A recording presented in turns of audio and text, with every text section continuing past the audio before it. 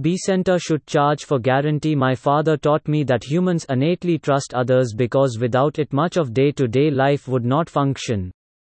Societies build on such trust by creating contract enforcement mechanisms that incentivize fair play.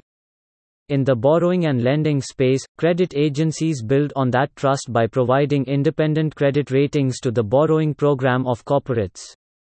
However, due to their shortcomings, the trust on the efficacy of such ratings has been low. And currently, it is at an all-time low due to hyper-risk aversion. Consider the AAA read as, on rentals would not be fair to landlords, say.